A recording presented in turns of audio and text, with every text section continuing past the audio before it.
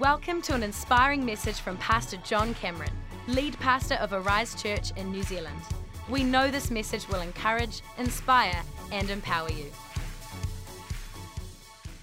We're in week 2 of a 3-week series that we've entitled The Making of Me. I've got a message in my heart that I believe today is going to be the word of the Lord into your life. And my prayer is that this simple message is going to inspire something on the inside of us that is going to last beyond today. But that this year, God is going to literally awaken something on the inside of you that is going to make you reach for Him. And I want you to know, whenever you reach for God, it is never a vain pursuit. I said, whenever you reach for God, it's never a vain pursuit. Okay, now I feel like the ground floor of the Arise Center believes me. I said, whenever you reach for God, it is not a vain pursuit. Come on. Whenever we reach for Him, the Bible is clear. You will search for me, and you will find me. You will search for me, and you will find me. That's Genesis 29, verse 13. Sorry, Jeremiah. Let me get it right. Jeremiah 29 and verse 13. And I believe God's going to cause us this year to find Him in a truly incredible way. Let's read in Genesis chapter 28. We're going to start reading in verse 10. I'm reading from the New Living Translation. It's good to know it's alive. Meanwhile, Jacob left Beersheba and traveled toward Haran. At sunset, he arrived at a good place to set up camp, and he stopped there for the night. Jacob found a stone to rest his head against, and he lay down to sleep. As he slept, he dreamt of a stairway that reached from the earth up to heaven, and he saw the angels of God going up and down on the stairway. Wow. At the top of the stairway, that's just the entree. At the top of the stairway, he saw the Lord. And he said, I am the Lord, the God of your grandfather Abraham, the God of your father Isaac, and the ground you are lying on belongs to you. I will give it to you and to your descendants. Your descendants will be as numerous as the dust of the earth. They will spread out in all directions, to the west and to the east, to the north and to the south.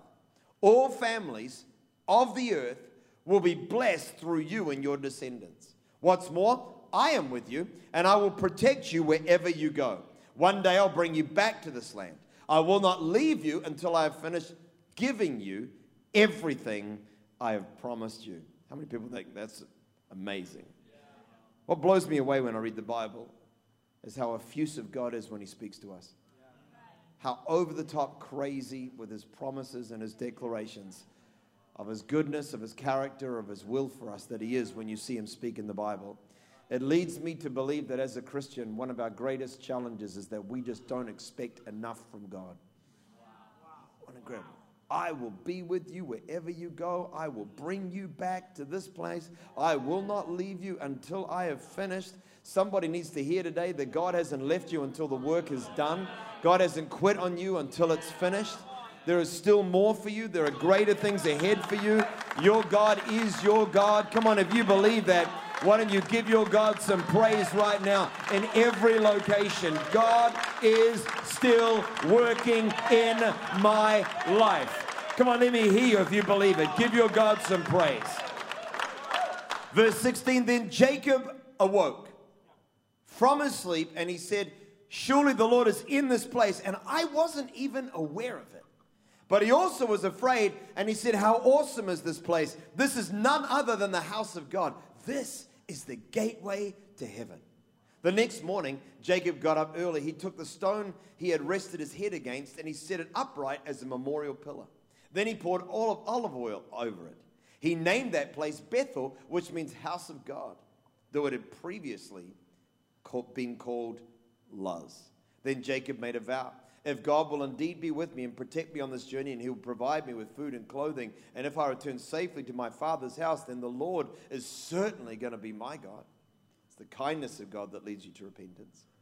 And this memorial pillar I have set up will become a place for worshiping God, and I will present to God a tenth of everything He gives me. Anybody ready for God's word today? I love you guys. We're going to have a great morning. Let's pray together. Father, in the name of Jesus, as this word begins to be opened up for us today, I pray that you would open our hearts, speak into our lives, change us, free us, heal us, restore us, bless us, awaken us. I bind every distraction in every auditorium. May every cell phone be supernaturally turned to flight mode. May every word of the devil be bound. May every bladder be stilled. May this just be 35 minutes of focus. I pray every parent with a baby that might cry would find the parents' room. I pray that, Lord, in the next 35 minutes, you would literally just have freedom to speak into our lives. We need you, we need you, we need you. We've watched 14 hours of Netflix already this week. This is the 35 minutes where eternity gets to speak into our lives. This is truly vital. This is truly an important moment. So come and have your way, we ask in Jesus' name. And if you believe every word of that prayer, why don't you give God an amen? Amen, amen, amen, amen. If you said amen, I hope your phone's on flight mode.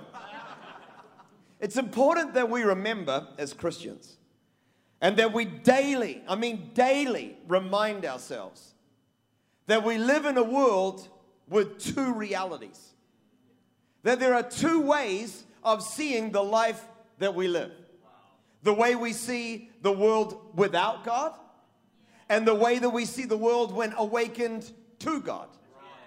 There is a material world that you can see, and there is a spiritual world that we cannot see. There is a temporal earth, and there is an eternal kingdom of heaven. And for every single person on this planet, whether you believe in Jesus yet or not, it is incredibly important that we are reminded of this. The greatest force, the greatest deception, the greatest battle in the world today is to prevent us from realizing the reality of God. The devil wants nothing more than to stop you and I from realizing that God is real. To focus our entire lives on this temporal world, to anchor us in a finite existence. The devil wants to blind our minds and our hearts from seeing the true realities of the kingdom of heaven and the kingdom of God. In 2 Corinthians 4, verse 4, the Bible says the God of this age has blinded the minds of unbelievers so that they cannot see the light of the gospel that displays the glory of Christ, who is the image of God. The God of this world wants to blind your eyes so that we cannot see, so that we cannot believe. And even if you have discovered the reality of God, the central campaign against what God is wanting to do in our lives is to prevent us from living awakened and aware. The devil just wants you to live your life focused on the temporal world that is around you. The number one topic that Jesus talked about while he was on earth was the kingdom of heaven and the kingdom of God. Did you know that? He talked more about the world that is yet to come. He talked more about a spiritual kingdom than he talked about any other topic that he mentioned while he was here. And I want you to be reminded of that because it is important for us to realize that Jesus wants you to know there is more to your life than the material and the temporal. Because if our perspective is limited only to what we can see around us, then our lives are going to be lived in an insignificant way. If we're only aware of the world that is around us, we're going to waste time. If we're only focused on what we can see, then we're going to underperform with the potential that God has put on the inside of us to make a difference with our lives. Come on, am I preaching to anybody today? We're going to pursue things that are material, thinking that they are the sum total of what can be pursued with our lives. We're going to prioritize things that won't make it into eternity, thinking that these are important to us, not realizing we're going to only have them with us for a short period of time. I'm not just talking here about the material world. I'm talking about, or the material things, sorry. I'm here talking about the material world. We're going to prioritize with our lives places that we've traveled and experiences that we've had and the lifestyle that we've attained to. Not realizing that none of these things count any in light of the magnitude of eternity. That none of them are going to go with us into heaven.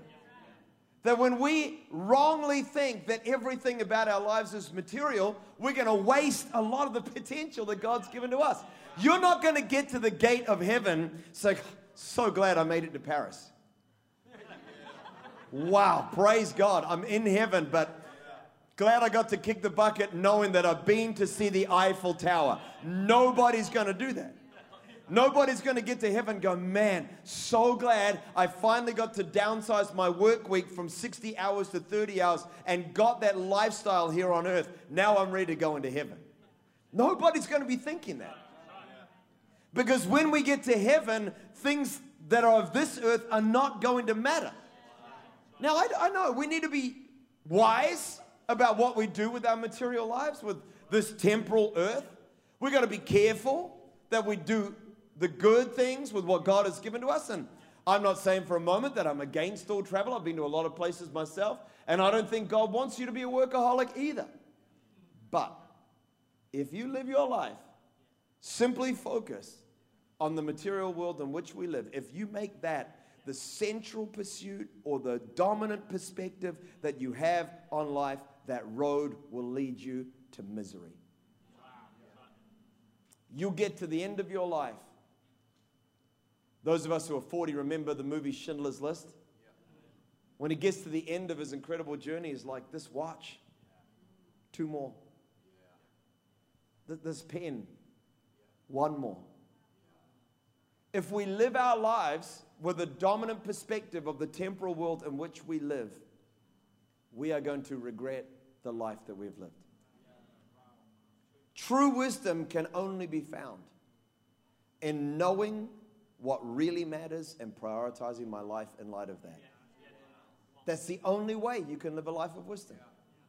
Psalm 90, verse 12. The psalmist wrote, teach me to number my days that I may gain a heart of wisdom. Let me know how short this life is so that I can actually be a wise person. Proverbs 9 verse 10, the fear of the Lord is the beginning of wisdom.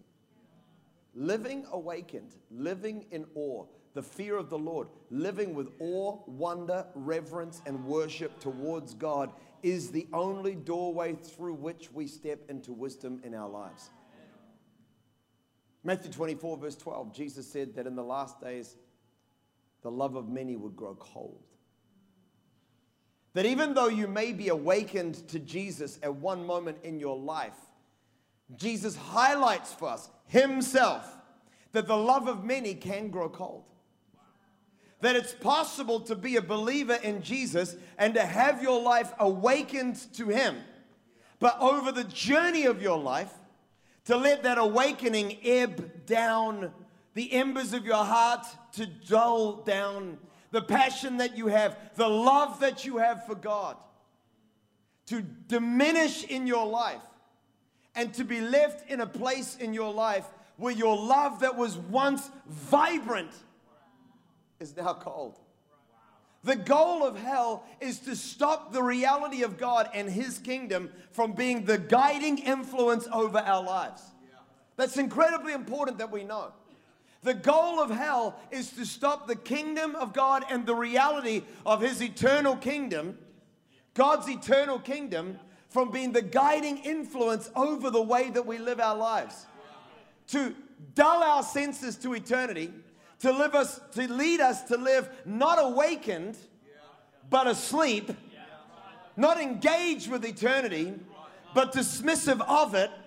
And the work of Jesus in our lives is to set us up for a life lived that is worth living by helping us to see what is truly valuable and important in our lives. Jacob is an incredibly important character in the Bible. He is the grandson of Abraham. His father is Isaac. Genesis 22. Isaac is the kid that was laid on the altar, and out of that God said, now I know that you really love me. And out of that he was given such a promise and a destiny. Abraham and Isaac are his father and his grandfather, but now we've got this kid by the name of Jacob. And when we dive into Jacob's life, in our passage, he has left Beersheba and he's on his way to Haran. Now, I wish I had time to break this down for you, but Beersheba means well of the sevenfold oath, and Haran means dried up or parched. So he is leaving a place that is a wellspring, a life-giving place, and he is heading to Haran, which means dry or parched. I want you to understand, he is leaving where God wanted Israel to be. Beersheba is in Israel. It is in the promised land. He is leaving the promised land, and he is going back to the place God called Abraham out of. He is going from blessing back to a place of hardship. I need you to know that there will be moments in your life where God is going to, your journey towards your destiny is not a straight line. I want you to remember that Jesus spent his first few years of living in Egypt, not in Israel, but to protect him from the guy's name is Pilate, in order to protect him from Herod. That's the one, from Herod.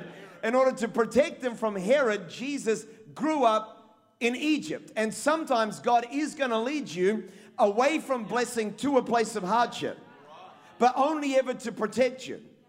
If you're in a place in your life that is difficult, if you're in a place that is dry or barren, and you're like, where is God? Just consider maybe this is not happening to you, but for you. Jesus left Israel and went to Egypt. The tribe of Jacob, or Israel, went down to Egypt. We discover all through the scriptures that people are led from blessing to places of hardship so that God can keep them safe for a season. I want you to consider that maybe the hardship you're in the middle of is not God forgetting you, but God protecting you, because God has still got a great work he wants to do in your life. He's just getting you ready for what is to come. So Jacob is on his way from Beersheba down to Haran. He is the grandson of Abraham, and this destiny is literally now entrusted to him. The journey began with Abraham. Leave your people, your nation, your father's family, and I am going to make you into a great nation of people. I'm going to change the world through you. Abraham didn't know it, but the nation of Israel was going to come through him. Destiny was on Abraham's shoulders. That destiny then fell to Isaac, and the destiny was on Isaac's shoulders. And Jacob is now the one who has the family birthright. The destiny lives on Jacob's shoulders. But Jacob, in our passage, is in a dangerous place. A dangerous place. Why? Because the destiny is on him, but the destiny is not alive in him. He has received his faith through education from his father. Write this down. Think about it. A faith that is the result of education and not encounter will always be in jeopardy.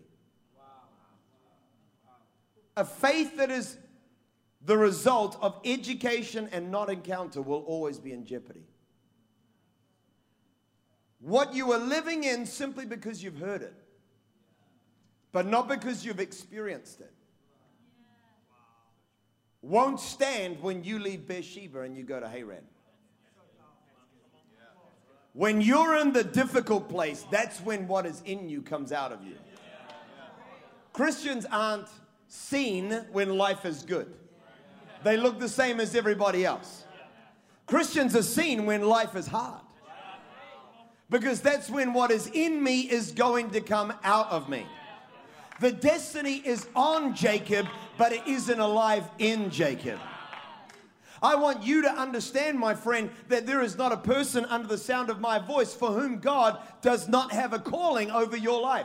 There is potential in you, destiny in you. God has uniquely attributed gifts and talents to you. Your life matters for God. You're alive for a reason. You can and you will change the world for God. But just because that destiny is on you, it doesn't mean it's alive in you either. What is most central to Jacob's calling and destiny is not central to his life. So in our passage of scripture, God decides to introduce Jacob and to introduce himself. So Jacob goes to sleep.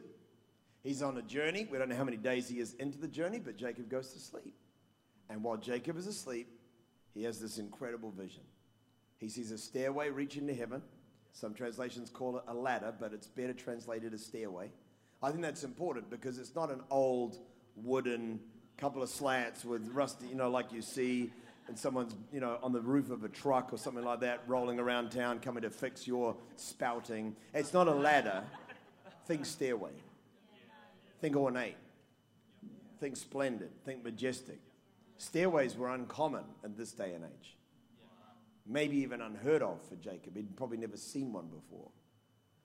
But here he is, and he sees this stairway. And the stairway, as he looks at the stairway, he sees angels, the angels of God, ascending and descending on top of that stairway. And then at the top of the stairway, he sees the Lord. He sees the Lord.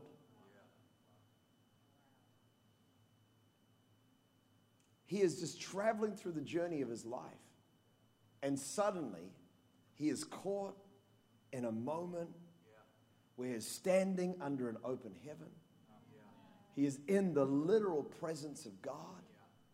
He is in awe and in wonder as the temporal kingdom is peeled back and the spiritual, eternal kingdom of God is revealed.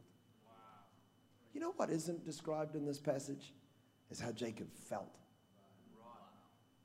What's fortunate for us is that whenever people saw the Lord in Scripture, other cases are given. And Isaiah describes what he felt. Because he says, I saw the Lord, and he was seated upon his throne, and the train of his robe filled the temple with glory. Glory. He said, what I experienced in that moment, I call glory, awe, wonder. To have my emotions fixated on a moment, that's glory. To have my life enraptured with such splendid beauty, that's glory. To have my perspective on what is really, really important radically altered in a single moment of time, that's glory. To be in God's glory is to be overwhelmed by the moment. It's to be saying to myself, this God, this majesty, this closeness, this is what really matters in life. And all of the other things that I prioritize in my life are literally dulled in comparison to the wonder of what I'm experiencing right now. That's what Jacob was having in this moment. Being in the presence of God, my friends, it changes you. It frees you. It heals you. It awakens you. When you're in the literal presence of God, in the glory of God, you realize that so many of the things you've been living for up until this moment have such little consequence. When I discover the reality of what I'm standing in right now, and then, as if this is not enough, God begins to speak. He has a conversation with God, and in this one conversation, God gives context to all of his life. I want you to know that all it can take, honestly, in your life is one moment in the presence of God, and everything about your journey, who you are and where God wants you to go, that you've been so confused about, that you've been so dramatized and puzzled by all your life, can suddenly make sense when you're in the presence of God. His past, the opening sentence God says to him is, I am the God of your grandfather Abraham. I'm the God of your father Isaac. In other words, this journey that you're on, I was there all along. When you're in the presence of God, your past begins to make sense. There are people that are literally like, where was God when? What happened to me when? Why would this happen to me? I don't know why I had to go through that. When you're in the presence of God, God makes sense of your yesterdays. The second thing God does is he makes sense of his present. He says he awakens him to awe and wonder in the moment. God literally says to him, the ground that you are lying on belongs to you. When you're in the presence of God, God doesn't just awaken a sense of calling and destiny. When you're in the presence of God, the moment that you're in right now becomes tremendously important. Today matters. You're awakened to the life that you're living, the people that are around you, the attendant in your gas station. You suddenly see the life you're living in a whole new way. And your future, God said to him, I'm going to make your descendants as numerous as the dust of the earth. Here's a banger for you. The whole world, Jacob, is going to be blessed through you. God comprehends his entire life in one moment of time. And that's why, my friend, I believe God wants you and I to have moments where we are in the presence of Jesus, because when we are in the presence of Jesus, it changes everything. It awakens us to see, it transforms our perspectives, it peels back the layers of this world, it stops us from being blinded to what really matters. We need to be awakened to the wonder of God. Come on, if you believe that, every campus, take 3 seconds, put your hands together, and give your God some praise if you believe this is true. I mean, when you think about Jacob, everything about his life was changed in this one moment. There was a before and an after. I mean, before and an after. Before this moment, Jacob, before this moment, had a family religion. After this moment, he had a living relationship. Before this moment, he was an individual. I get very concerned when I find a Christian who thinks that they are a standalone unit. After this moment, he identified himself as a follower of Jesus. Before this moment, he thought that he was in this life doing it all alone. After this moment, he realized God was with him, God was for him, God was working on his behalf. Before this moment, he was aware of his treachery and of his sinfulness. I want to land that one. If you're not living out of personal awakening, you're probably far too aware of the things that are wrong with you. When you're in the presence of God, you'll feel convicted of your sin. Absolutely. He is a holy God. But you'll shift the way you live. Up until this moment, Jacob was aware. I mean, his name is Deceiver. Rewind, go back to last week, get it on YouTube. But from this moment of time, he was aware that God had a calling, a passion, and a destiny over him. Years of instruction won't deliver that. I can't educate you to a place where you know who you are in Christ. It takes something extra. Some things you need to hear from yourself. Some aspects of our faith only work when it's communication between you and Jesus. That's why in 2021, here at Arise, we've called this year the year of personal awakenings. The reason why is that I believe God is wanting every single Christian to live their life not with dead religion or a benign semblance of Christianity that is in your life. Like I go to church on Sunday and we say grace at our dinner table, and I tell people in my workplace that I'm a church-going Christian.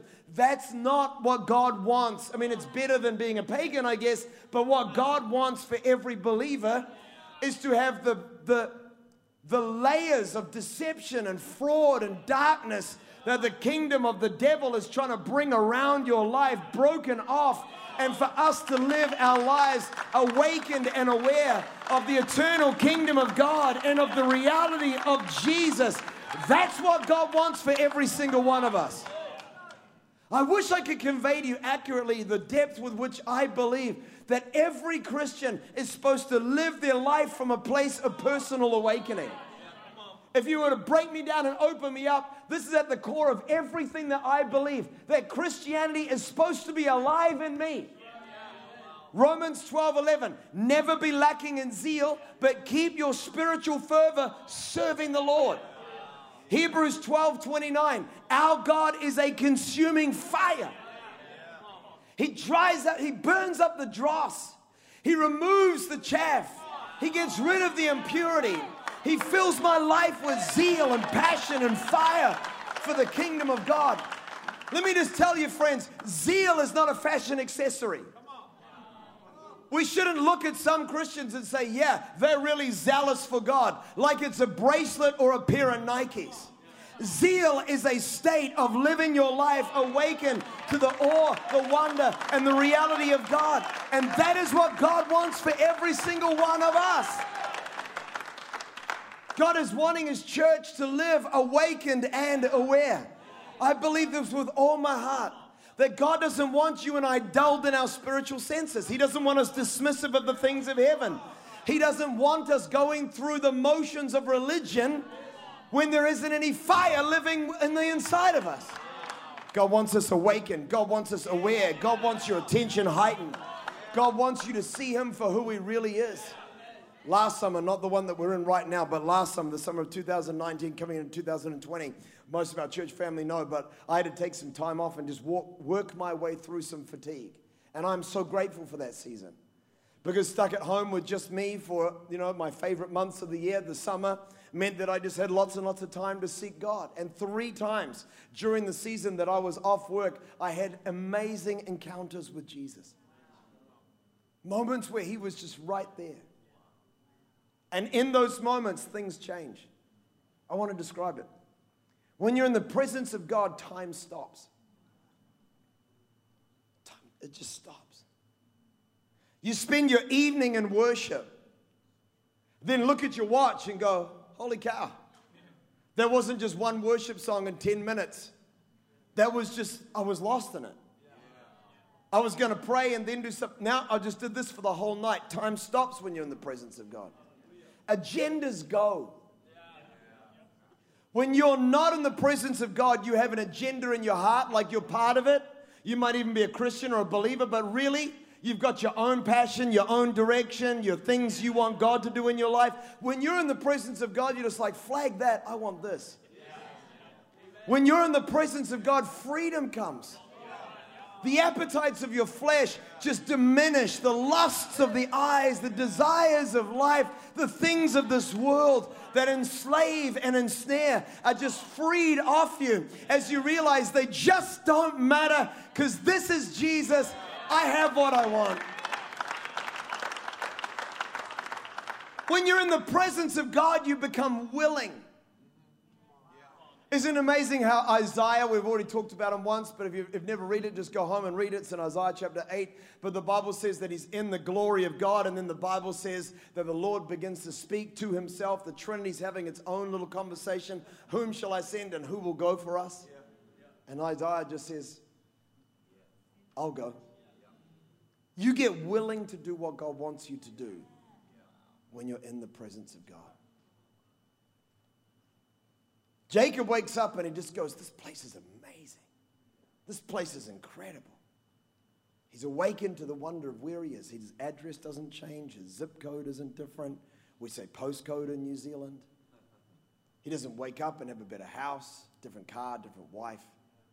He is just awakened to awe and wonder in the moment because the blinders, the deception, the lust, the craving, the passion, the discontentment,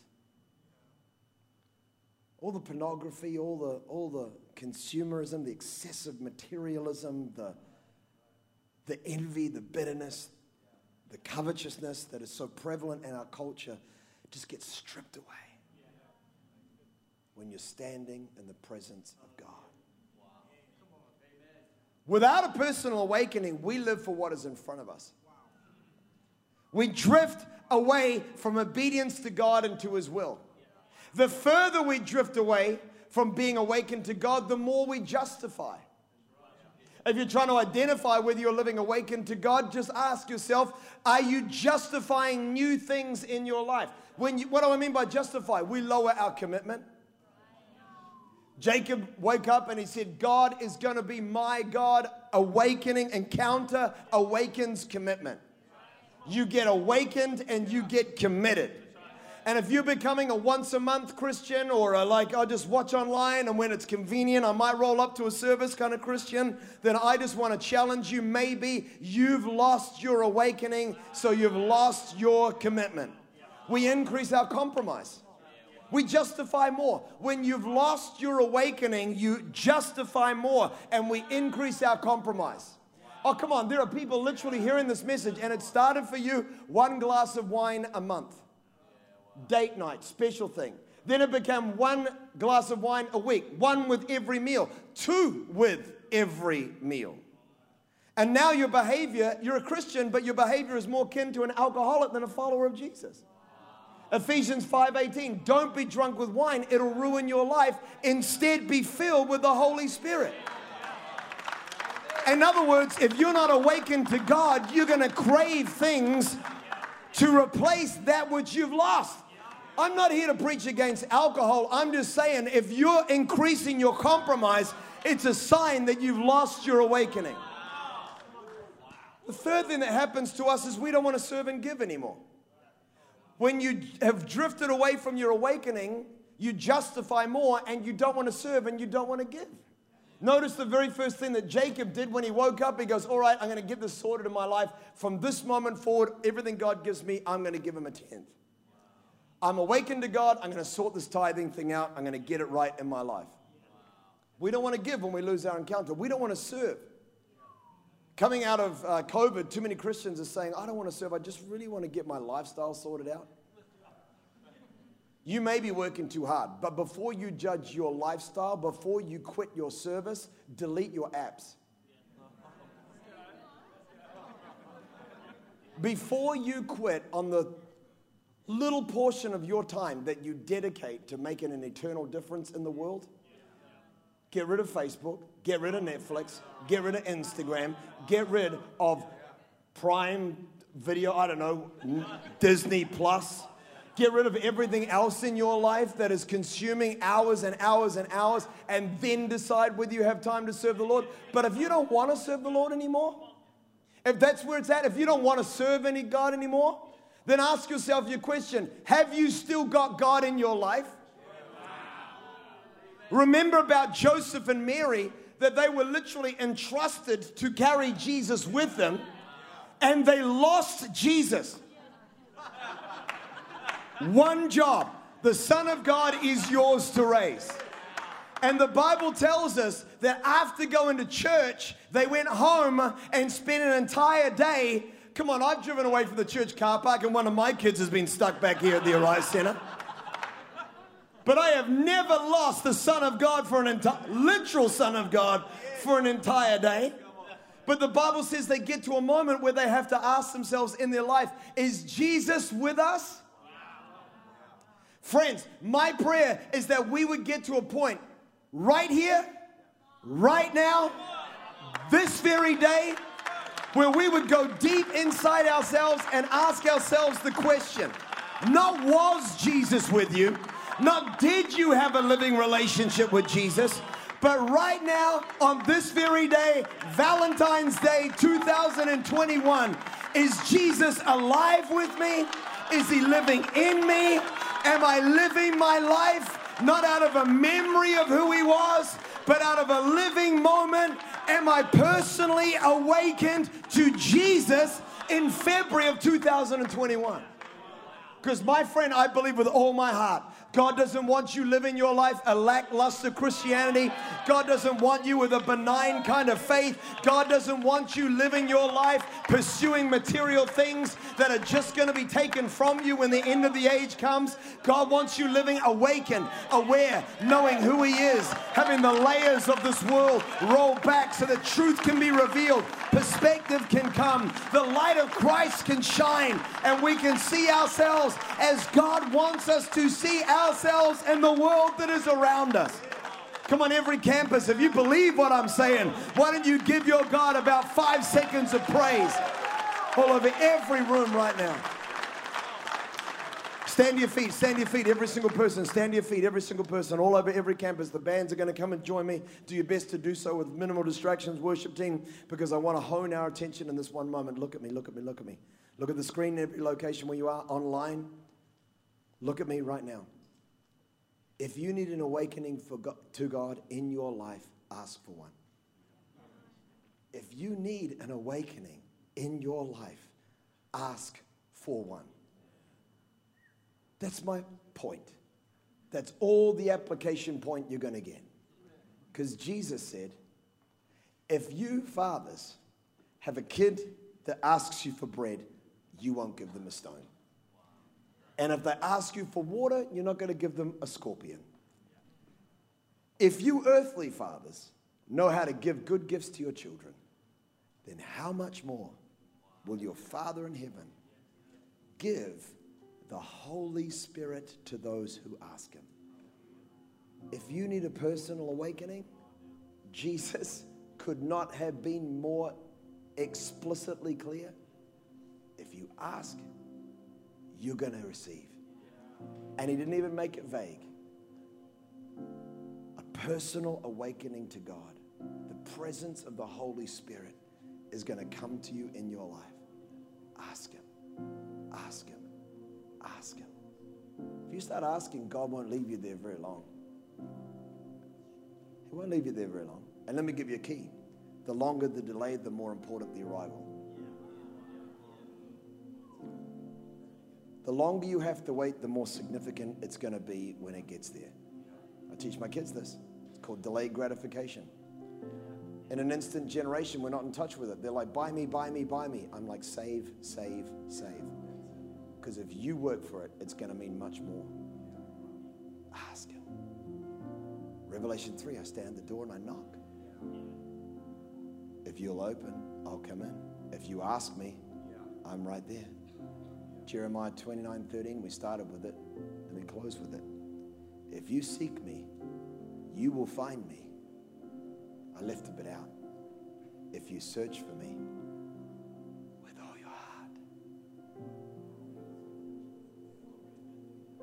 If you really want Jesus, you're going to find him. Close your eyes, every campus. Lord, in this moment, in this place, in this time, I believe you are awakening us. This is the year of personal awakenings. Our spiritual senses become dull because the devil knows that that's all he needs to do in order to really have his way, to minimize our impact. Oh, we still go to heaven, but we just don't make a difference while we're here on earth.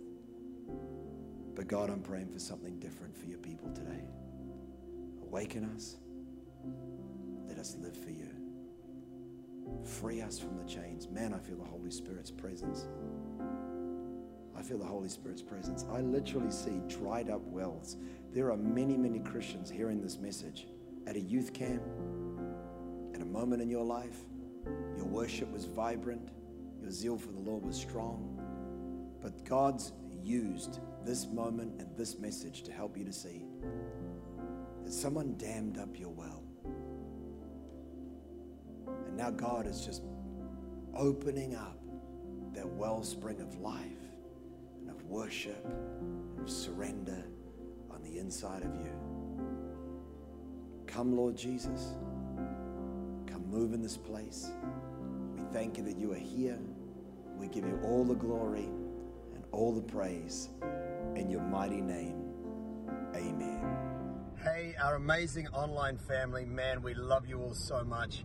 I'm praying for everybody. I know that there are so many nations right now that are heading back into COVID lockdowns, maybe even people watching this in Melbourne right now in the middle of a big lockdown. I know so many countries that is getting really hit by COVID, and wherever you are, I firstly just pray that you're safe, that you're doing well, that God is moving in your life. And I just pray that this message has been an inspiration for us to help us to realize that of all the things that are going on in our lives and in our world, nothing matters more than our connection to God and the reality of His kingdom. And I'm just praying that something's been awakened in you today. Listen, we really care about you. We hope that you're doing good.